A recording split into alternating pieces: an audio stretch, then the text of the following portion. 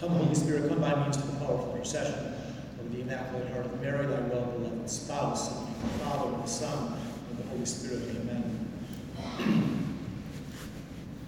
Declare it with the voice of joy and make it known, even to the ends of the earth. The Lord has delivered his people. This is an exhortation, our introit this morning, exhorting us to make known with joy to the ends of the earth the truth that Christ has delivered us from our sins. And we must take these words to heart, that God wants us to be heralds of the good news to others. And I'll quote St. Peter here, who says something similar. Always be ready to give an explanation to anyone who asks you for a reason for your hope. Hope, that theological virtue which gives us confidence in Christ's promise of heaven if we obey him, if we do what he tells us to do, love him and keep his commandments. At the Last Supper, Jesus says, if you love me, you will keep my commandments. James says the same thing, our epistle this morning. Be doers of the word and not hearers only, deceiving yourselves. We prove our love for Christ and prove our faith, you could say, by acting on what we hear. And we do this all with the goal in mind of the kingdom. Christ won for us, opened for us the gates of heaven with his suffering, death, and resurrection. And he promises those who follow him that they will attain that eternal life in the kingdom. We're made for this. God has put in our hearts an infinite desire, an infinite longing for happiness. And only God is capable of fulfilling this infinite desire. Nothing on earth can do that. No creature can do that, whether it's a person, whether it is a thing, fame, popularity, whatever. People who think that they will be perfectly happy in these things always are let down. They crash, and sometimes, as the rich and famous, we see that they even end their lives because they despair. It is Christ and his kingdom which we must be striving for, and this is because only in heaven will we attain the end, the goal of our existence, which is to see God. The beatific vision is called, the vision of happiness, where we will see God, infinite goodness, infinite truth, infinite beauty. His goodness, truth, and beauty will be unfolded before our eyes, the eyes of our mind, for all eternity. Because God is infinite, he can always keep revealing more and more of his infinite goodness, truth, and beauty. This is the primary joy of heaven. But there will also be secondary, incidental joys of heaven. I'll name a few. One of them is we will be in communion with our loved ones. That's our hope. Okay? They'll get there too. We'll get to have conversations with the saints, the billions of angels. Okay? We will have in heaven complete rest from our labors, no more toil or sweat from our brow. We will have that peace of heart and mind for which we long, no worries, no concerns. All this is what awaits us in the kingdom. And that attainment of heaven is certain if we love our Lord and we prove our love for him by keeping his commandments, doing whatever he tells us. And where do we find where he tells us? Well, in the scripture and in the teachings of the church that have been handed down since the apostles. Jesus told his apostles, "Whoever hears you hears me." I like to think of the teachings of Jesus in the Bible and in the church as the guide, the roadmap to get to heaven. We as Catholics, we have the fullness of the faith, okay? Which means, in essence, that we hold the key to attain eternal happiness in the kingdom of heaven.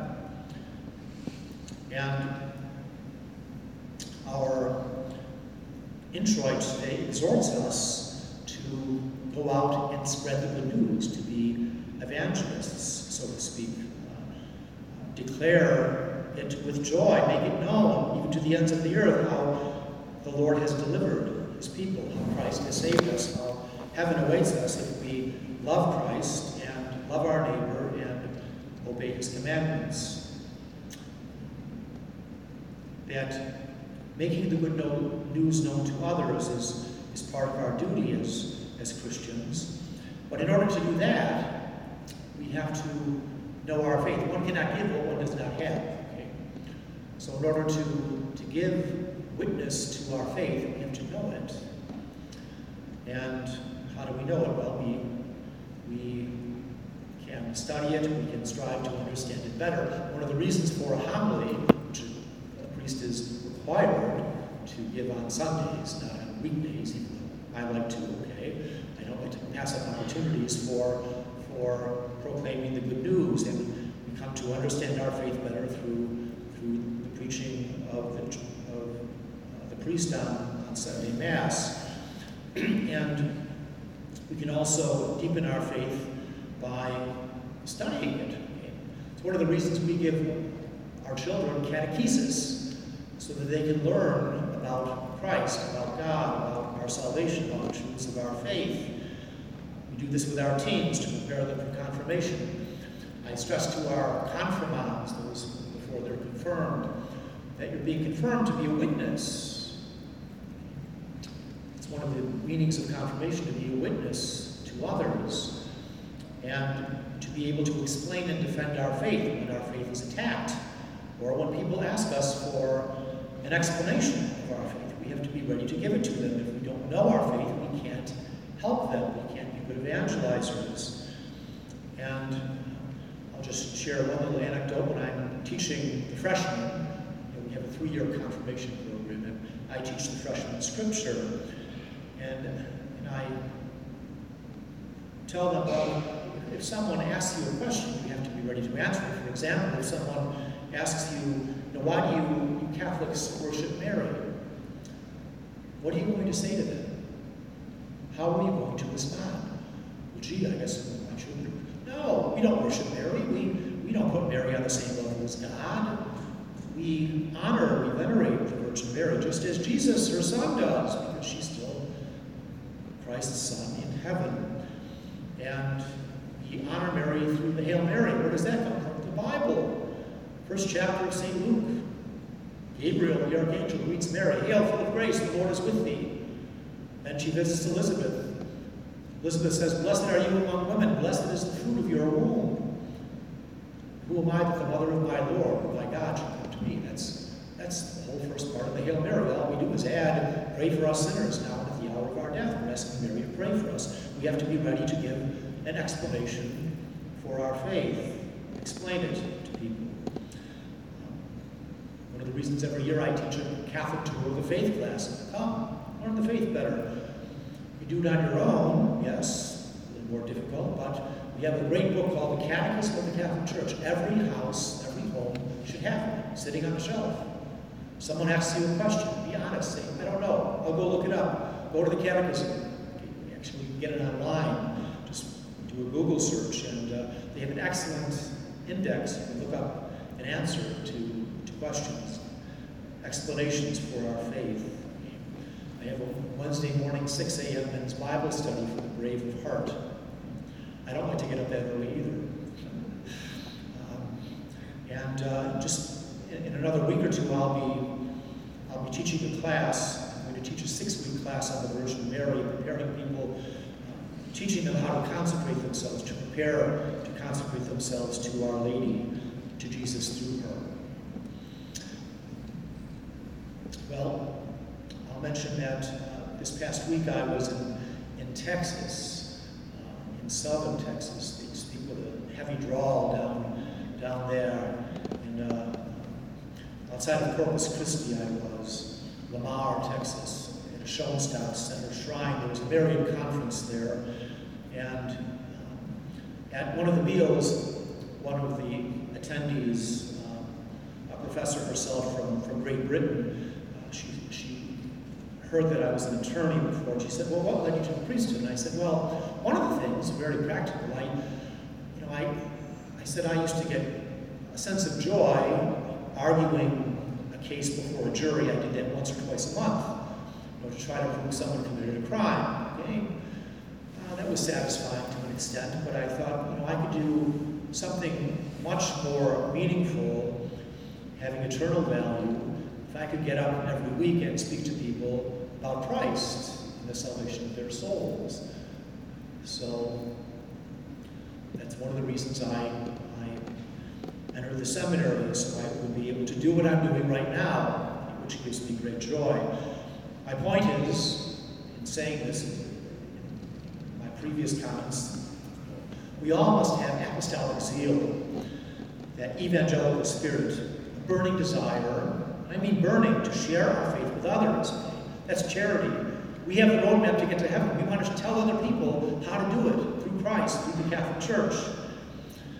And we have certainty, relative certainty, that we will get to heaven if we follow Jesus, love him, keep his commandments. I'll end by sharing a little story. This past Easter Vigil, we received a number of people into the faith. We received part of a family, 3 girls. One was young into our young teenagers. And I helped to prepare them. They received baptism, confirmation, and the Eucharist. When you're at the age of least, you receive everything at once. And in preparing them for confirmation, I explained to them kind of what I've been saying today. You have to be a witness to the faith. Go out and tell the good news to others. Well, they received their baptism and confirmation, First Holy Communion. A couple of weeks later, they show up at Mass. At the end of Mass, they approach me with one of the girls has her friend with her. And she says, well, my friend, she wants to learn about Jesus and to be baptized. Almost brought a tear to my eye. I said, wonderful, we can arrange that for you, okay? Yes. Well, we must all be those evangelizers, okay? It's actually, I like to remind people that's your job, not mine. To change, go out and be leaven in the world, okay? In the secular realm. You have to do that. You come here to be fed on the Word of God and strengthened by the Eucharist in order to do this. But it's the lady's job primarily to go out and give witness to Christ, to declare with a voice of joy and make it known even to the ends of the earth that Christ the Lord has delivered his people. In the name of the Father, and the Son, and the Holy Spirit.